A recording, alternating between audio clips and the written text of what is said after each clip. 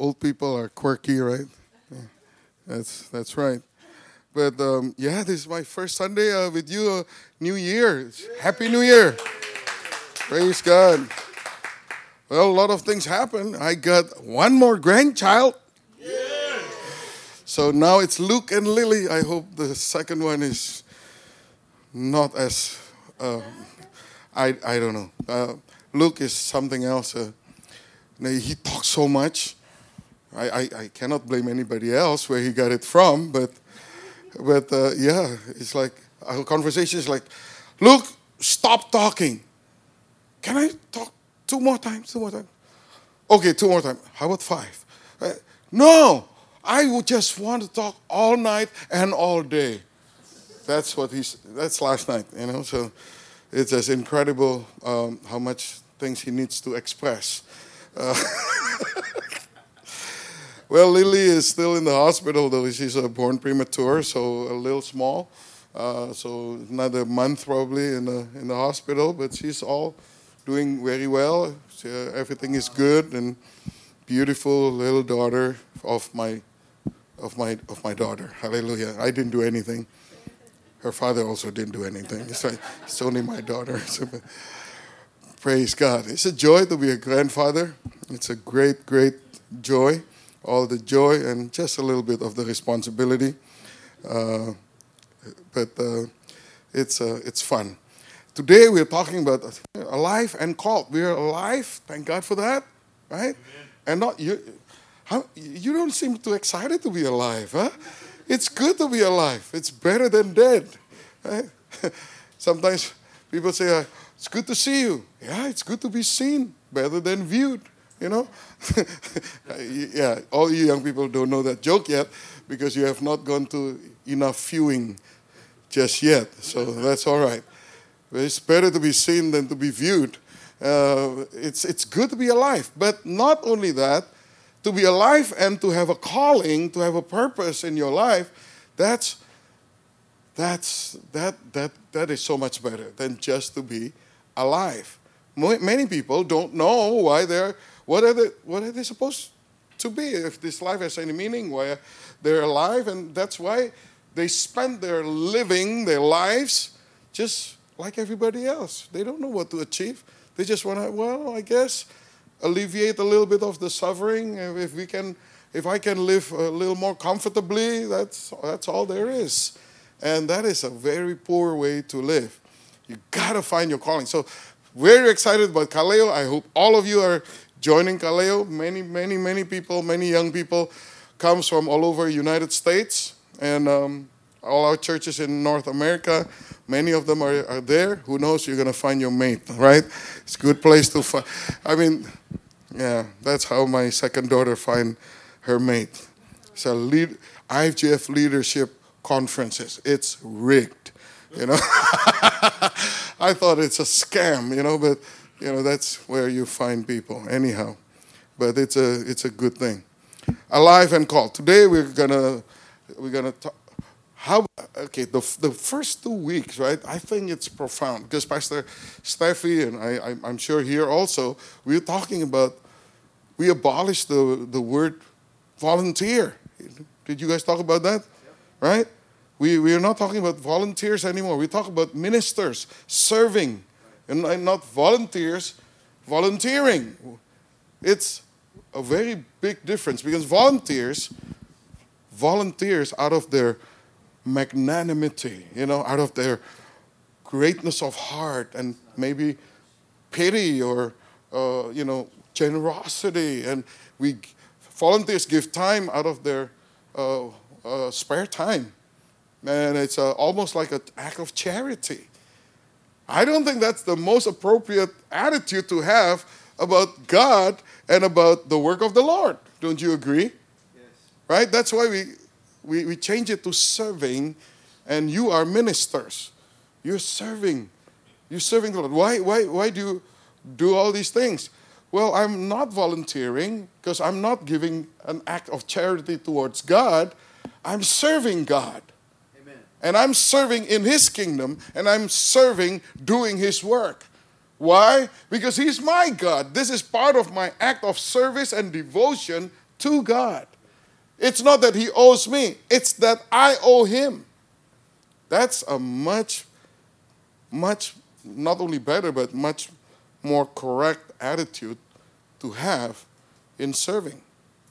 Right? Amen? Are you following these 2 weeks? I think that's the most important takeaway. Any ministry you have, it's a privilege because you're serving God.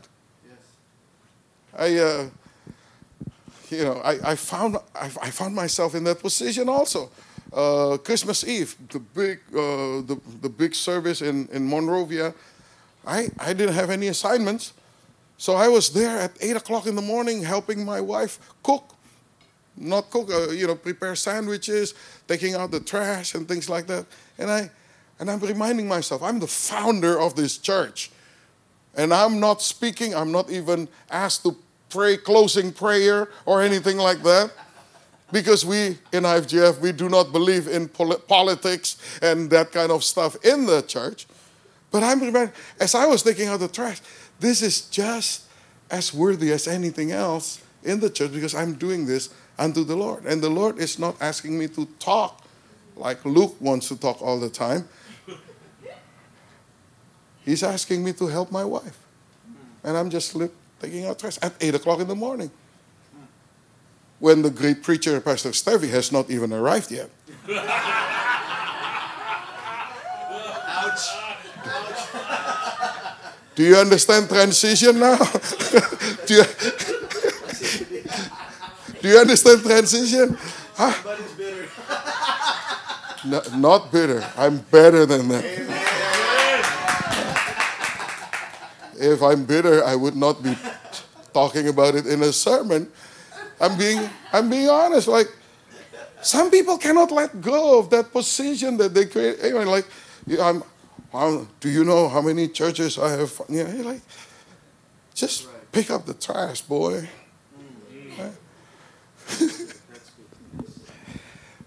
Ministry is a privilege. Amen. Ministry is a privilege. Whatever you do. It could be picking up trash. It could be doing anything, cleaning the carpet, whatever it is. As long as you have the right attitude that you're doing it for the Lord. Amen. So, today it's about giving. We're called to give. I was driving down the road today. Well, okay. We had a little incident. I guess I cut him off on the freeway not knowing that it was him. And then Connie just said, I was waving at you and you did not even see me. Well, I was busy conquering the road like always. And then he reminded me of an incident maybe 20 years ago in Beverly Hills when we just started the church in Beverly Hills, right there on Benedict Canyon Road. It's a very narrow road. And we had a race also because we were both wanting the spot, the parking spot that is most convenient. And I saw him. That one, I saw him. This one, I really didn't see you, okay? And I saw him like, no, he's not getting that spot. And I gassed the thing. And then in the process, I hit a squirrel. And the squirrel went flying up. And both my daughters cried. Very mature pastors we are. Just serving the Lord is like, if you don't believe in God's grace and mercy, that should be a testimony for you. God can work through fools, Just notice I use the plural. But today, as I got off the car, he said, same vibe. Different car, same driver. Okay. Actually, why all that problem? It's all, I was thinking about this actually as I was cutting you off on the freeway. Giving is the key to everything. Why we have problems on the road like that? Because you don't want to give up. Why do we get into arguments? Because we don't want to give in. We don't want to give in. We don't want to give up. And then our troubles, we do not want to give over to God. Right? And then when all things happen, then we struggle to forgive. See, everything has to do with give, right? Forgive. It's funny, this past week,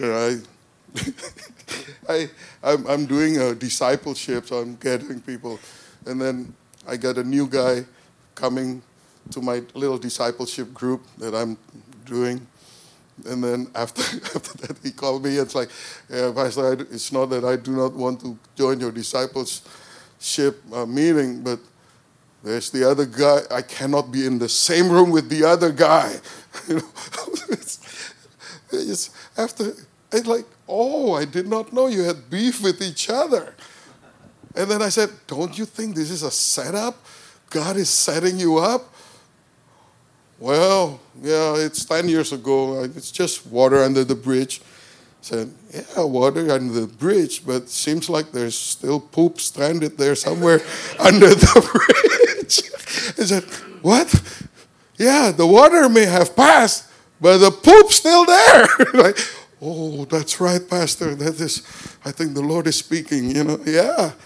And I said, why do we struggle to forgive? Well, because you think that the ability to forgive comes from your kindness. The ability to forgive is coming from your greatness or generosity of heart. Actually, true forgiveness, comes from humility, not from kindness.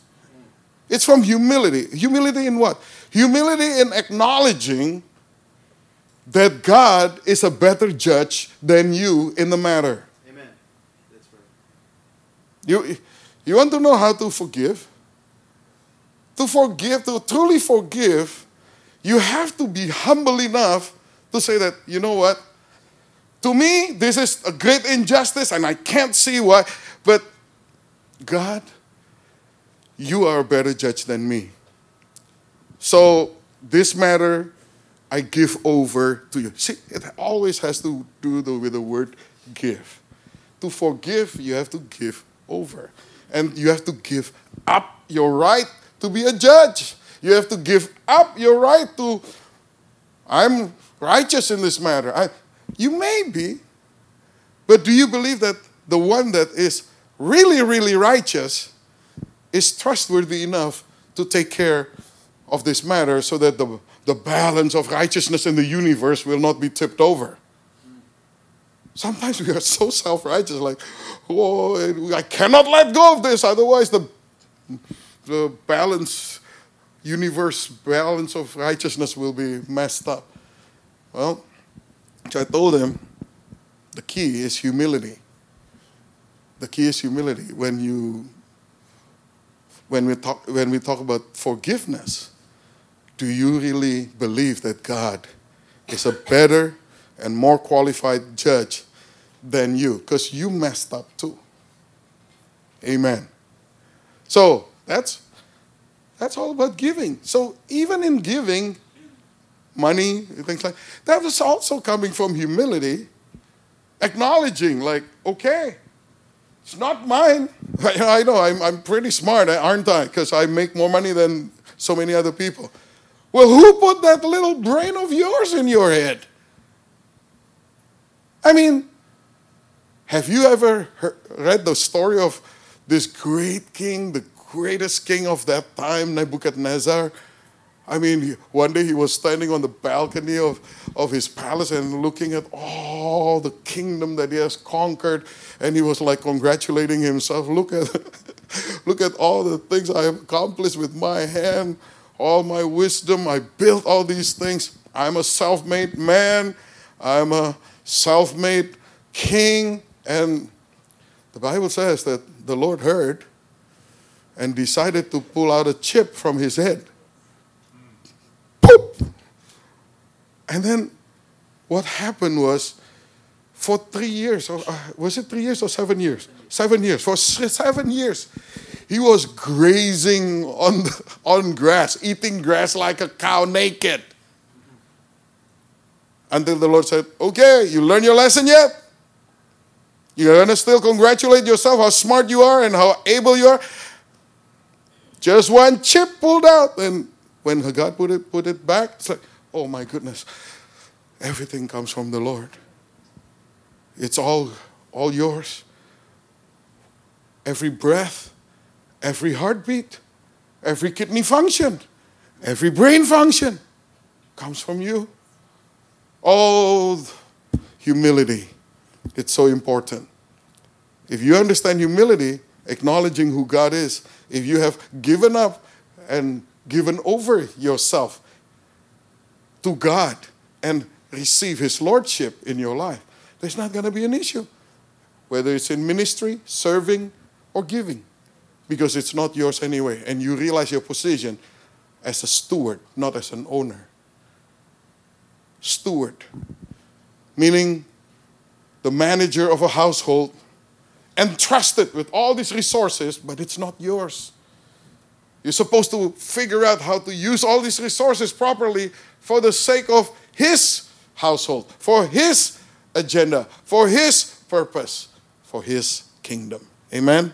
Amen. I hope you will all be good stewards of the resources that you have in your hand.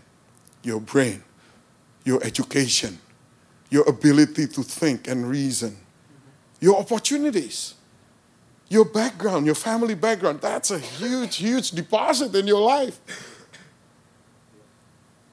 All that God arranged and put it together in your life to put you where you are today. I hope you understand that that's not you. That was God. Amen. And that you are now a steward. Gotta ask God, what do you want me to do with all this? What do you want me to do with all these things that you have afforded me, that you have allowed me to have? Amen.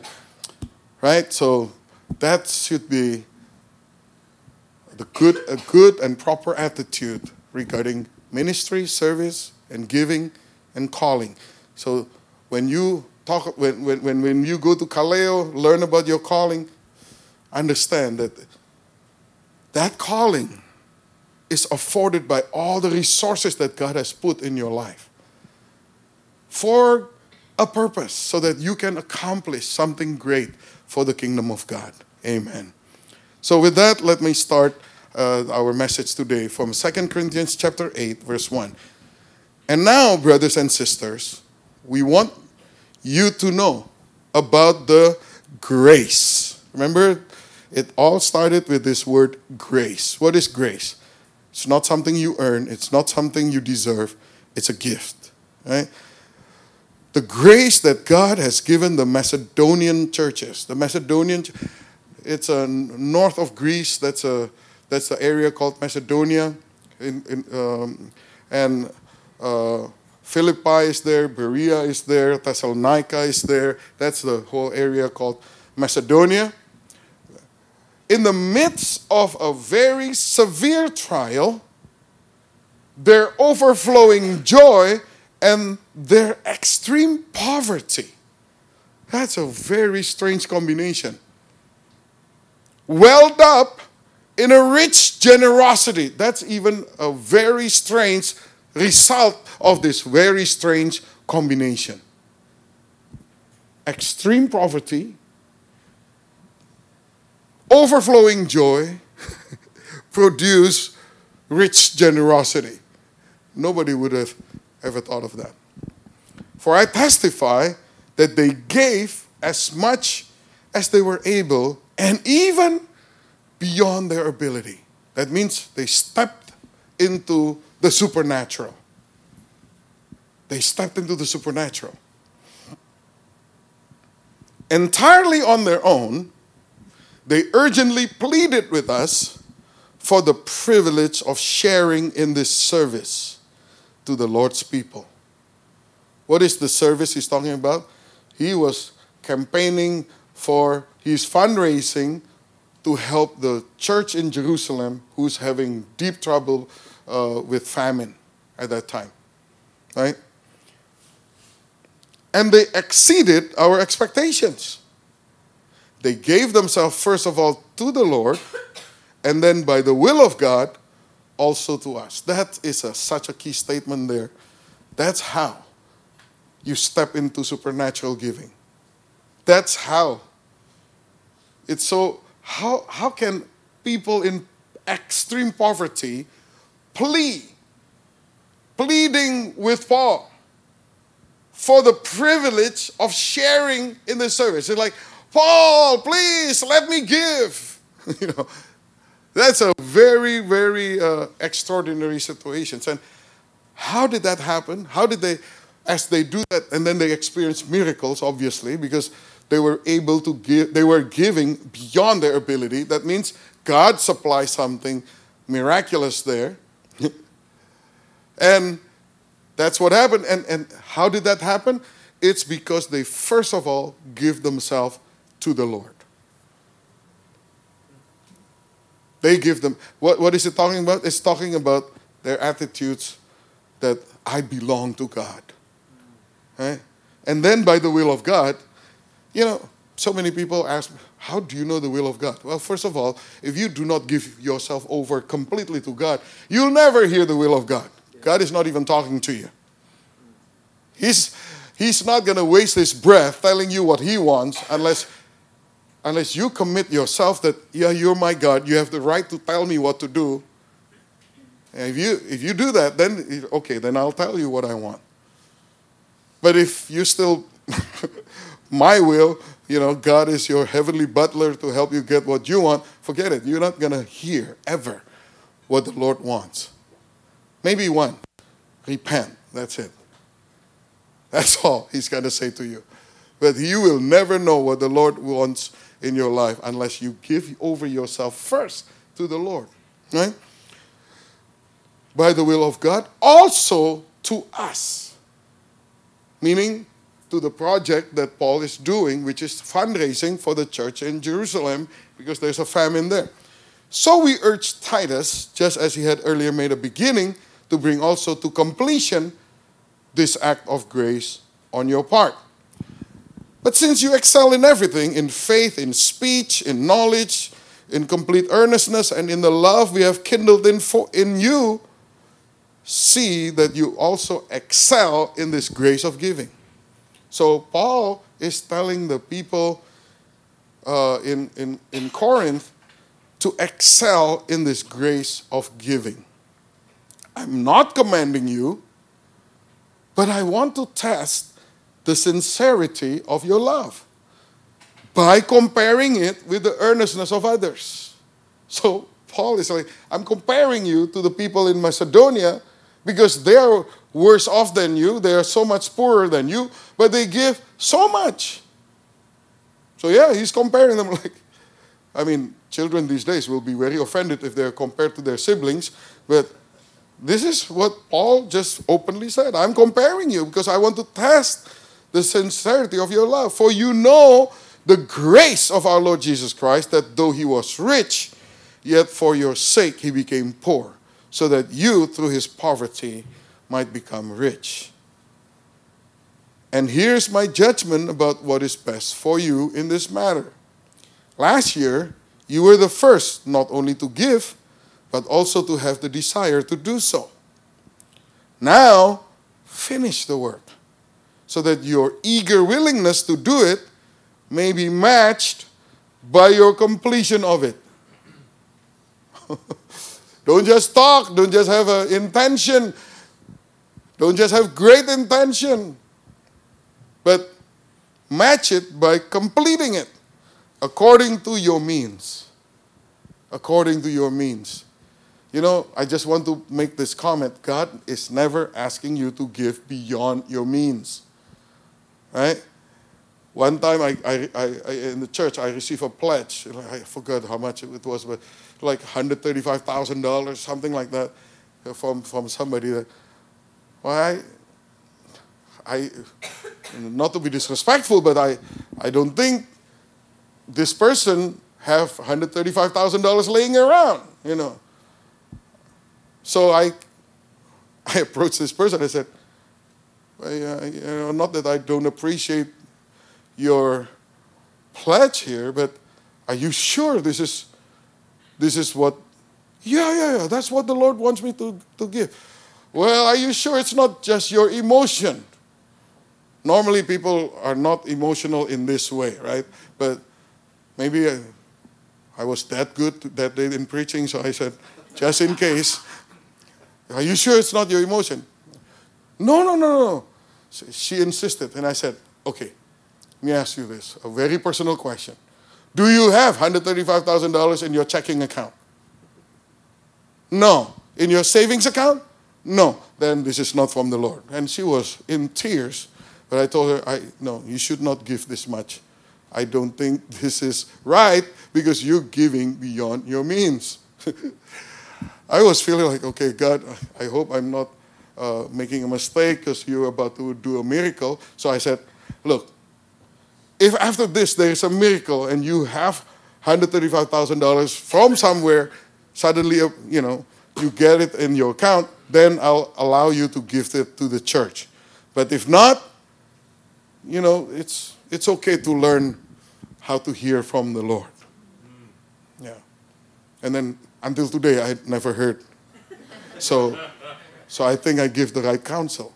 Because my purpose is not trying to get money from you guys.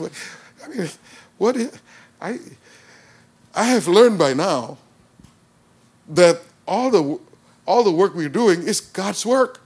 Amen. It's God's work. Look, last year, 2023, the missions, all the stuff we are doing all over the world. Now we are in 62 countries. We're doing all kinds of things in the world. I have no budget for it. There is no specific budget from the church to give a certain amount to the missions. I'm heading up this in the IFGF Global Missions with Pastor Ray, not knowing where the money's going to come from. This year also same. We don't know where the money's going to come from this year. But last year, $1.2 million flowed to our accounts. How is that? So, it's we are walking by miracles and provisions from the Lord. Money came from all kinds of sources that completely unbelievable. That $1.2 million does not even include a 30,000 square foot building that was given to us in Quetta in Pakistan. It doesn't even include a whole school that was given to us, the building was given to us, and then the whole renovation, $65,000 renovation, were given and provided by the Muslims.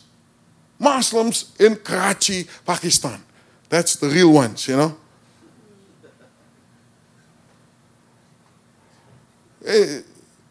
By now I'm convinced that whatever we do, is the Lord's work, He will supply it. And that's never our motivation to get money, manipulating people to give money. That's never our motivation, because by now I know it's the Lord's work, it's the Lord's supply, everything is the Lord. Amen. But here's something that we all need to learn, is that God uses people. God uses people. He puts something in our hearts, but we need to give according to His promptings.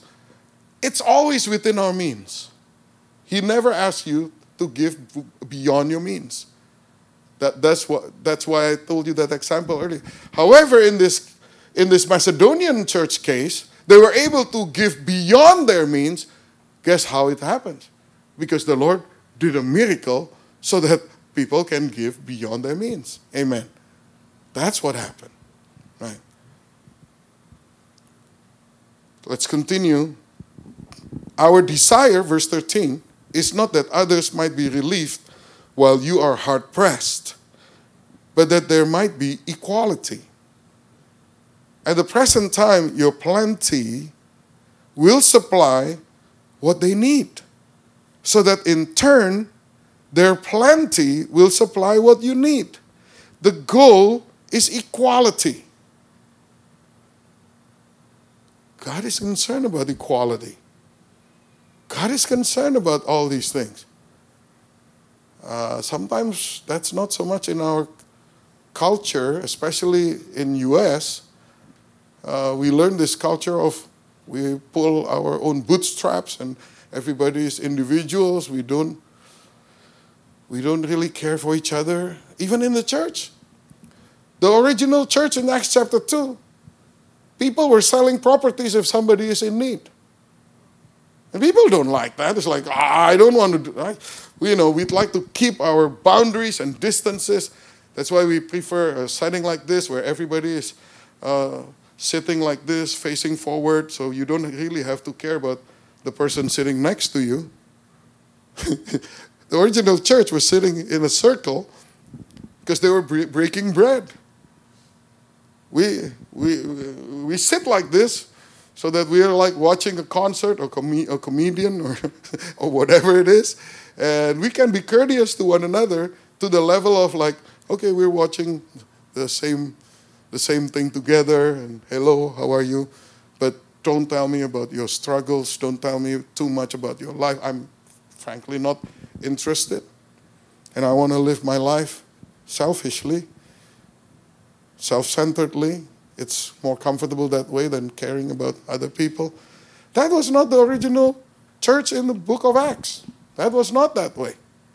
It's not a popular idea, I tell you. I might be losing people if I preach too much about this, I guess. Because that's not what the popular demand is. The popular demand is, give me a good entertainment up here, something worthy to watch, something inspirational to listen to, and I'll come, I'll enjoy, and I'll go home. Well, the corporate culture that we're supposed to build here is go make disciples. No, I don't want to go make disciples. I just want to come and be blessed. Let's make a corporate culture for the church. Come and be blessed.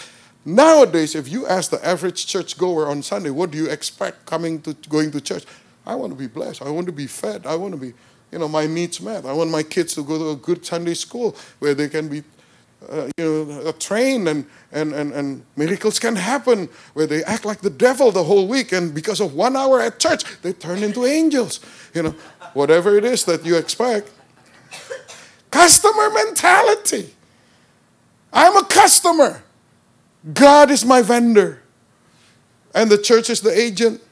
So give me what I want. Then I'll grace you with my presence. And I might tip you, if I'm happy. That's most Christians on Sunday. That's the way they think. The church is like a shop. I go shopping, finding what I need, what I want. Well, Ephesians 4 says, God gives apostles, prophets, evangelists, pastors, teachers to do what? To equip the saints to do the work of the ministry. You the saints. I'm here to equip you. Not mainly to serve you, because you look all healthy anyway. I'm here to train you. So you do the work of the ministry. And most people said, no. I don't want to be trained. I want to be served. Right? So, here's the problem. We need to be the church, the real church. Amen. Okay, Pastor Ray said amen. The rest is silent, just about what I expect. That's okay. But I'm tirelessly bringing the Word of God, believing that the Word of God will haunt you tonight. And many nights after, long after you forget about me, God's Word wakes you up at night. I have not lost faith in the power of the Word of God. That's why I'm still standing here. Hallelujah. But God wants equality. That's why we have World Harvest. As something we can use to bring about this equality. Why? Because you go to school, the best school in Indonesia. You don't even speak Indonesians when you come here. Because your school is so good that everybody, including the janitor, speaks English. That's how good your schools are. And then you have so much money that your parents can send you to America, for university education. My goodness. That's nice. That's good. I'm happy for you. I'm one of them too. Same thing. I was sent to America. Well, a little different situation back in the 80s. I cannot get into a university in Indonesia at that time. So this was my only option, going to school in US. But still, it takes that much money. But talk about how many kids can't even go to school for elementary education. In Indonesia, in India, in Pakistan. In Pakistan, a full 1/3 of all children there cannot go to school. So, what about equality? Yeah. That's why we have Sponsor a Child. $36 a month. This is not planned to be a World Harvest event, but do you have $36 a month? Would you die of starvation if you give $36 a month sponsoring one of these children so they can go to school and to hear the gospel? Amen. God wants equality. $36 a month is barely dents you in any way, in any significant way. I hope every single IFGF people at least sponsor one child somewhere. It's for them. It's not for me. You're not sponsoring me to have whatever. It is for the kids. They need to go to school. Otherwise, they'll never get out of the cycle of poverty. Do you think God cares about poverty? Yes. He cares that people are in poverty. He cares. Because that's not what He wants. Why are people in poverty? Because the devil reigns over there. Wherever the devil reigns, you'll see the countries there are so bad. Infant mortality is so high. Kids don't go to school. We've both seen so many. One of the scariest thing I've ever seen is a 12-year-old kid, drunk, smoking, holding an AK-47. That's a scary thing. I've met several of them in Congo. That's why we have these things. So if you are not sponsoring a child yet, here's a way you can fulfill Paul's wishes that there's some kind of equality. Amen. And then, I think right now, right about this moment, if I can measure your eagerness meter, there's eagerness here. Like, okay, 36, I can do that. $36, I can do that. But by the end of this sermon, unfortunately, for many of you, that eagerness is already... And by the time you had lunch today, it's but a passing memory. And then you might be moved right now with eagerness, but by next week, I wonder how many would actually go to worldharvest.cc and click that donate, and sponsor a child. I wonder how many. Hallelujah. This is what Paul is talking about.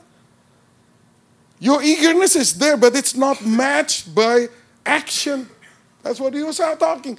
So our desire is that the goal is equality. As it is written, the one who gathered much did not have too much, and the one who gathered little did not have too little. That's what he wants, and that's what the Bible says. That's what God wants. If you have a lot, great. Just don't have too much. So that people who do not have anything don't have too little. Right? Sponsor a family. How much is it? 30? Huh? Is it? No, that's sponsor a child. There's a sponsor family, sack farming. These are people that cannot eat.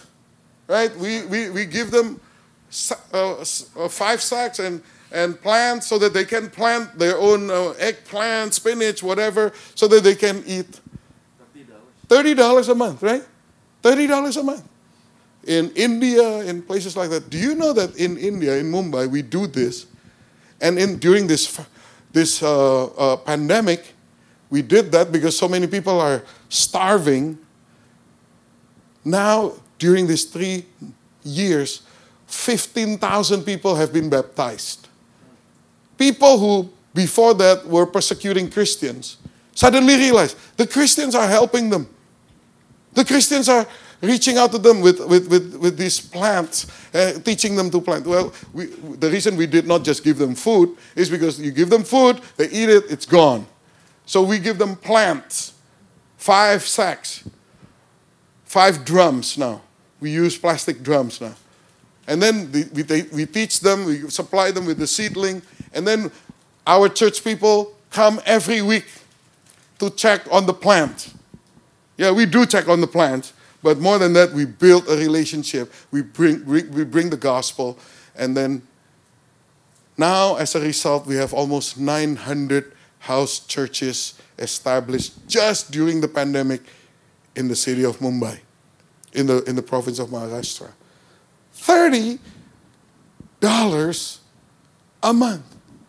You cannot even go to dinner these days. $30, not even one. So, how about some equality? How about some equality? Right?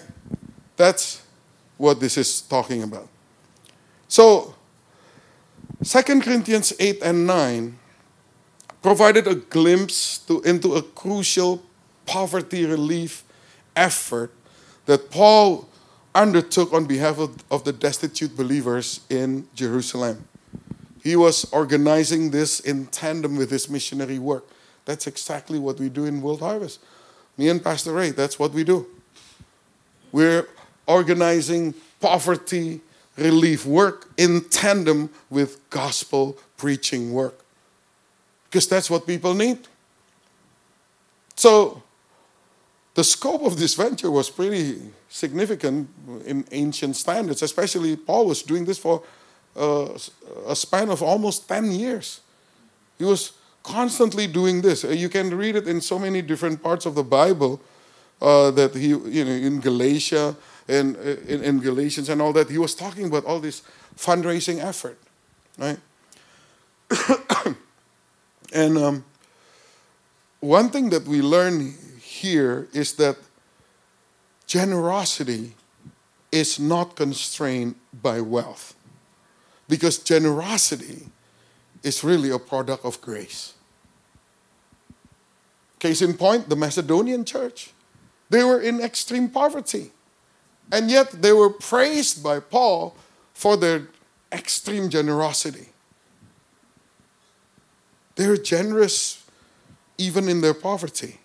And Paul was hoping to use them as means of motivating the Corinthians to give generously as well.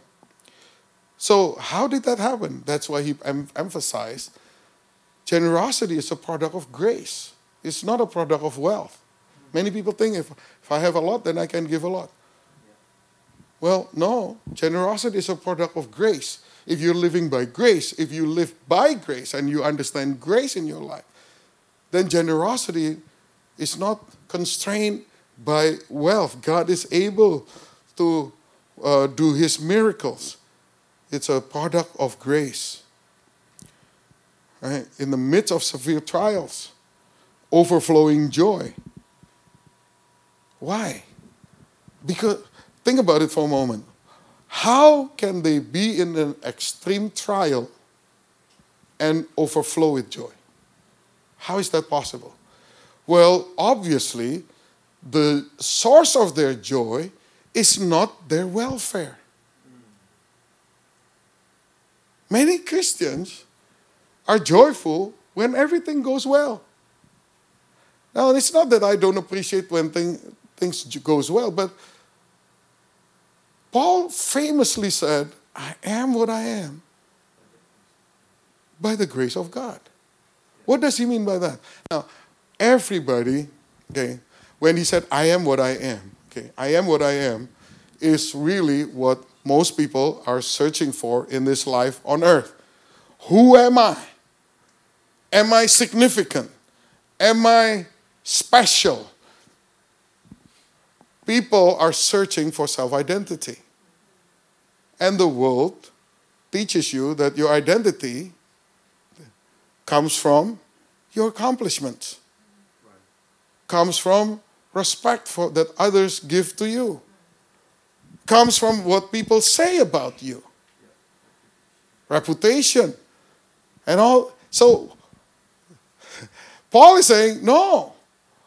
Those things are great, but something is much greater than that. Here's where my worth comes from. It's not from acknowledgement from people. It's not from my accomplishment. It's not from my reputation. Not even my legacy. He says, this is where my worth comes from. If the Father in heaven one day looked at me and decided that his only begotten Son, Jesus Christ, is a worthy substitute for me because I was going to hell,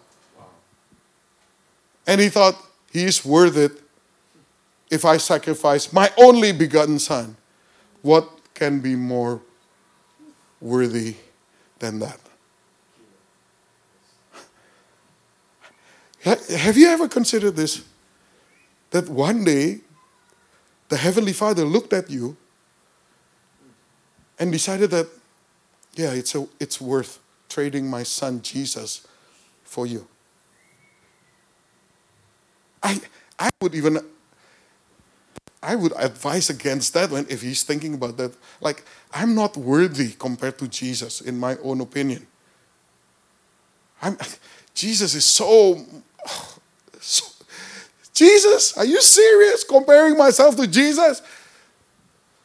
But when God decided to send Jesus to die in my place, that's exactly what he did. He's saying to me, you are as worthy to me as my Son Jesus. That's why Paul says, I am what I am by the grace of God. Not by my accomplishment, by what people say about me. No.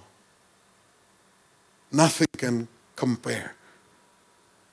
Talking about my self-worth, nothing compares than this understanding how God looks at me, regarded me.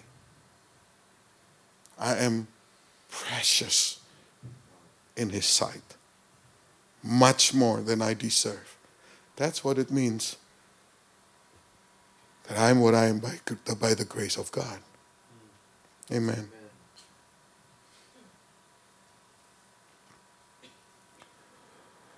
Poverty and generosity are not mutually exclusive. Isn't that such a true statement? So, how can we take steps towards greater generosity? Paul says something very interesting in verse 5. He said, they exceeded our expectation.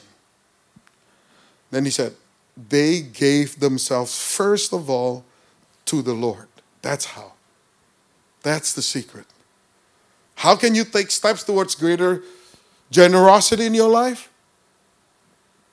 Give yourself first to God.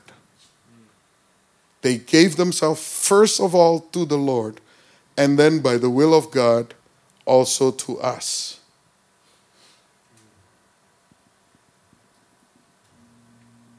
So, the Macedonians' rich generosity started with them giving themselves to the Lord and then to others. And the Macedonians teach us that generosity doesn't start when you make an offering, but generosity starts when we surrender ourselves. So here it is. Generosity does not start with the offering. Generosity starts with surrendering ourselves. It's all about lordship. It's all about lordship. You know,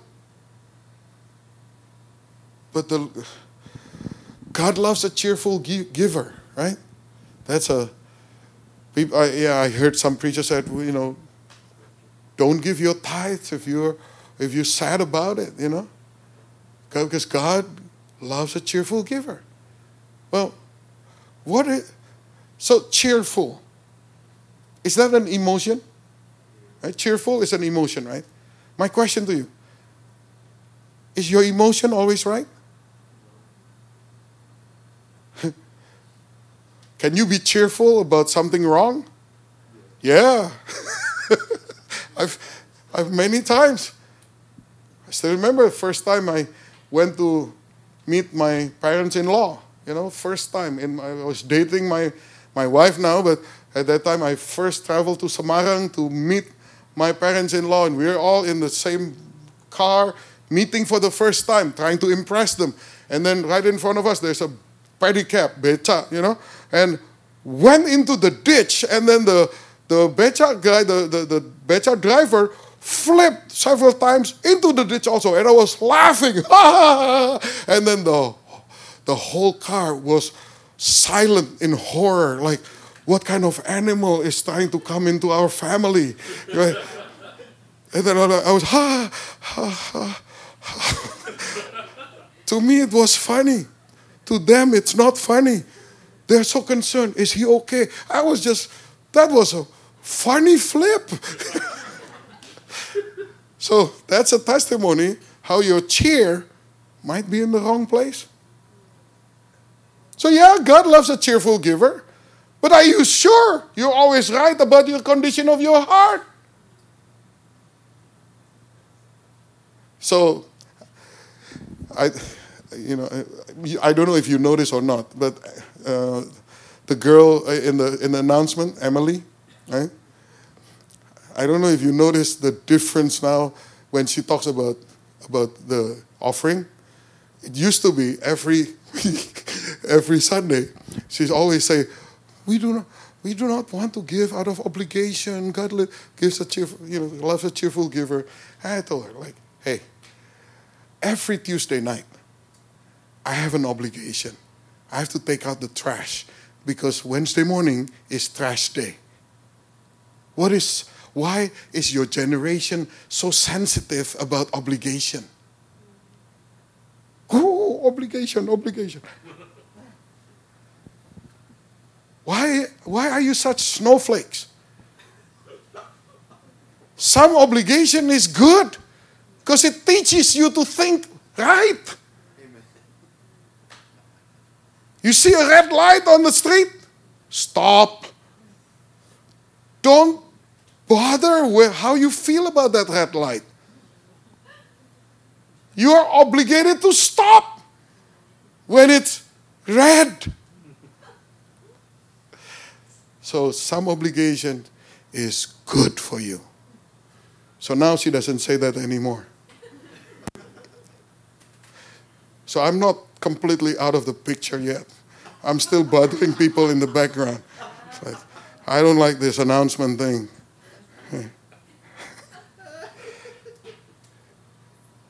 God loves a cheerful giver, but make sure your cheer is in the right place. Can you give out of an obligation and still be cheerful about it? Yeah, if you're willing to learn. So your giving should not be dependent on your cheer. Your cheer should be dependent on the Word of God, and obeying the Word of God should make you cheerful. A good example is Paul, like in Acts chapter 20, this beautiful passage from 17 to 38. It's a long passage, but that's one of the most epic. I love that whole section there because he was saying goodbye to the elders in Ephesus. He was passing by in Miletus. It's a seaport, and it says that he doesn't want to go to Ephesus even though he wants to, but because it's going to take too long because he's so consumed by his trip that he has to take. And so he stopped in Miletus, but 36 miles north is Ephesus. So he called for the elders to come, and then he gave his farewell. It was a tearful farewell because you will never see my face again because I'm going to Jerusalem to give myself for the work of the Lord, and I'm going to die there.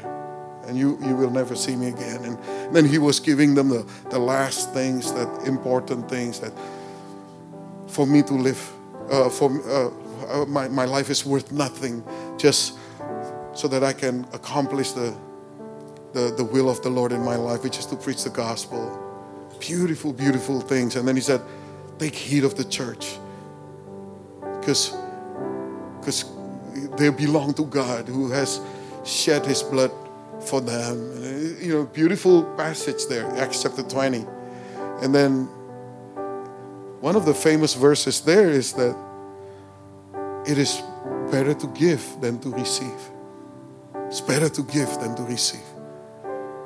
But talking about cheerful giver, it's not always natural cheer.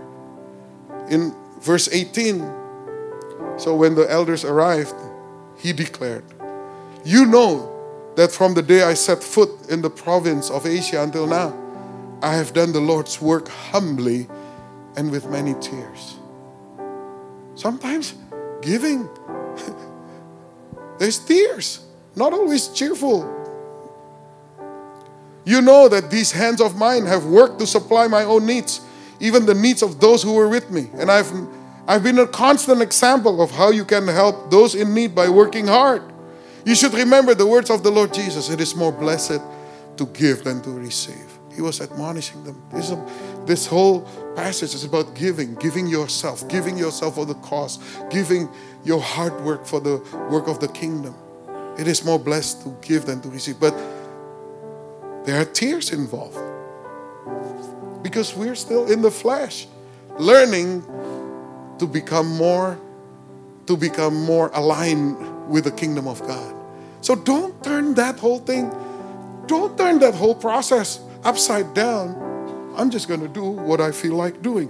No, you should feel the right way. You should do the right thing until you feel the right thing. Not the other way around. Don't feel then do. Do then feel. Do because of obedience. Then you feel the cheer after that. Having lived this long, I know there are times that there are tears, but deep inside there is joy because I know I'm doing the right thing, what the Lord asked me to do. And in time, my emotions starts to become more aligned with the truth, with the way, with Jesus. I'm learning how to change and to become more like Him. And that's our journey. Hallelujah. So last point. Oh, I'm only on number 2. My goodness. Not doing too well here. But I think what I'm sharing with you is important. Number 2, you can give without being sincere, but you cannot be sincere without giving. I'm not commanding you, but I want to test the sincerity of your love by comparing it with the earnestness of others.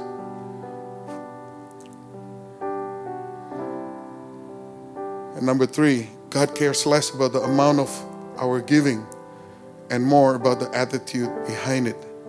And here's my judgment about what is best for you in this matter. Last year you were the first not only to give, but also to have the desire to do so. Now finish the work so that your eager willingness to do it may be matched by your completion of it according to your means. For if the willingness is there, the gift is acceptable according to what one has, not according to one does not have. That's a great statement there. Willingness.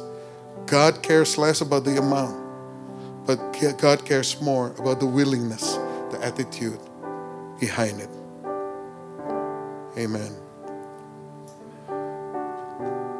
So obviously I ran out of time to talk about this the last slide that I throw in there. If you really want to learn, you really want to grow in the area of giving, to align your heart then you should be a student and dig into the Word of God. How can I give? How can I train myself to give so that I can become the person that you want me to be? So I just throw this stewardship tests. There are several types of giving. Tithing, first fruit, alms, sowing seed. You know, tithing is the most basic of it all, because it's only obedience that is being tested. So the motive tested is faithfulness, obedience. And the reward is protection and blessings. I could teach several hours on this alone and give you all the scriptural reference. Maybe you should just dig it up yourself. But then once you graduate from that, the next level, first fruits, once a year, only for Christians, because you're giving thanks for the harvest that you are about to reap that year. The motive tested is thankfulness. And the reward is that your harvest will be preserved. The next level, alms. Motive tested is compassion, because God wants you to have His heart of compassion. Alms is giving to the poor. I give you an example today. Sponsor a child, sponsor a family, or that whole world harvest thing. It's just giving to the poor. And the reward is, he who gives to the poor lends to the Lord, who will always repay you back. Don't mix this up, because sometimes the verses for certain category, people mix it up. Like, if you're tithing, don't think that your tithe is like lending to the Lord. When you tithe, that money doesn't belong to you in the first place. So if you give it, you're just not being a thief. That's all. So don't start banging on God's doors like, hey, I tithe. Where's my... It's not appropriate. And then sowing seed. This is sowing seed. Like you give to start a church or something like that. You have faith that it's going to bear much fruit for the kingdom. And the reward is multiplication, 30, 60, 100 times. So don't give a tithe saying, I tithe, now I want my 30 times, 60 times, 100 times. That 30, 60 times, 100 times is not for tithe. It's for sowing seed. Right? You have to know the difference of all these things.